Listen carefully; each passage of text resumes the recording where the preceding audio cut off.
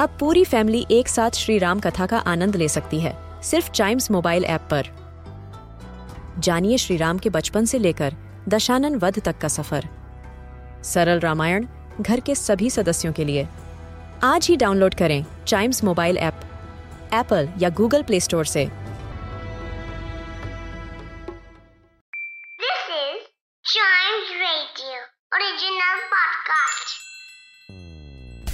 English एक ऐसी language है जो हमें बनाती है ग्लोबल सिटीजन और इसे आसानी से मास्टर किया जा सकता है।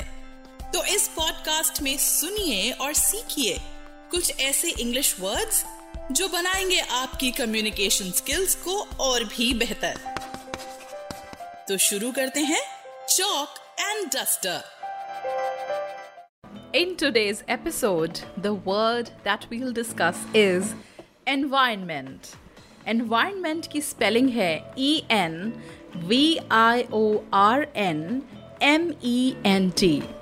It originates from a French word environner, which means to surround. इसका मतलब है the surroundings or conditions in which a person, animal or plant lives. Hindi में इसका मतलब है वातावरण या पर्यावरण।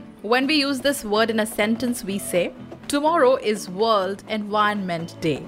Yes, 5th of June is celebrated across the world as World Environment Day. It is a United Nations proclamation. और इस दिन को सेलिब्रेट किया जाता है लोगों को अवेयर करने के लिए कि एनवायरनमेंट को प्रोटेक्ट कैसे किया जाए।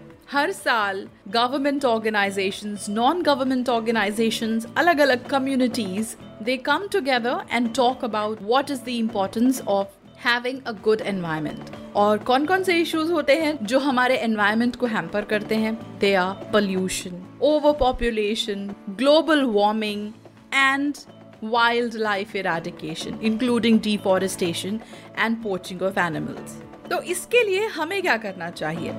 वर्ल्ड एनवायरनमेंट डे पे लेट अस प्लेज कि हम एक काम ऐसा करेंगे जिससे हम कंट्रीब्यूट कर पाएं अपने एनवायरनमेंट को बेटर करने के लिए।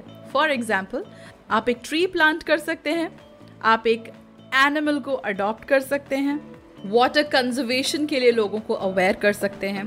अगर आपके घर में एक्स्ट्रा लाइट्स ऑन हैं तो उन्हें ऑफ कर सकते हैं। अपने घर में एक गार्डन बना सकते हैं।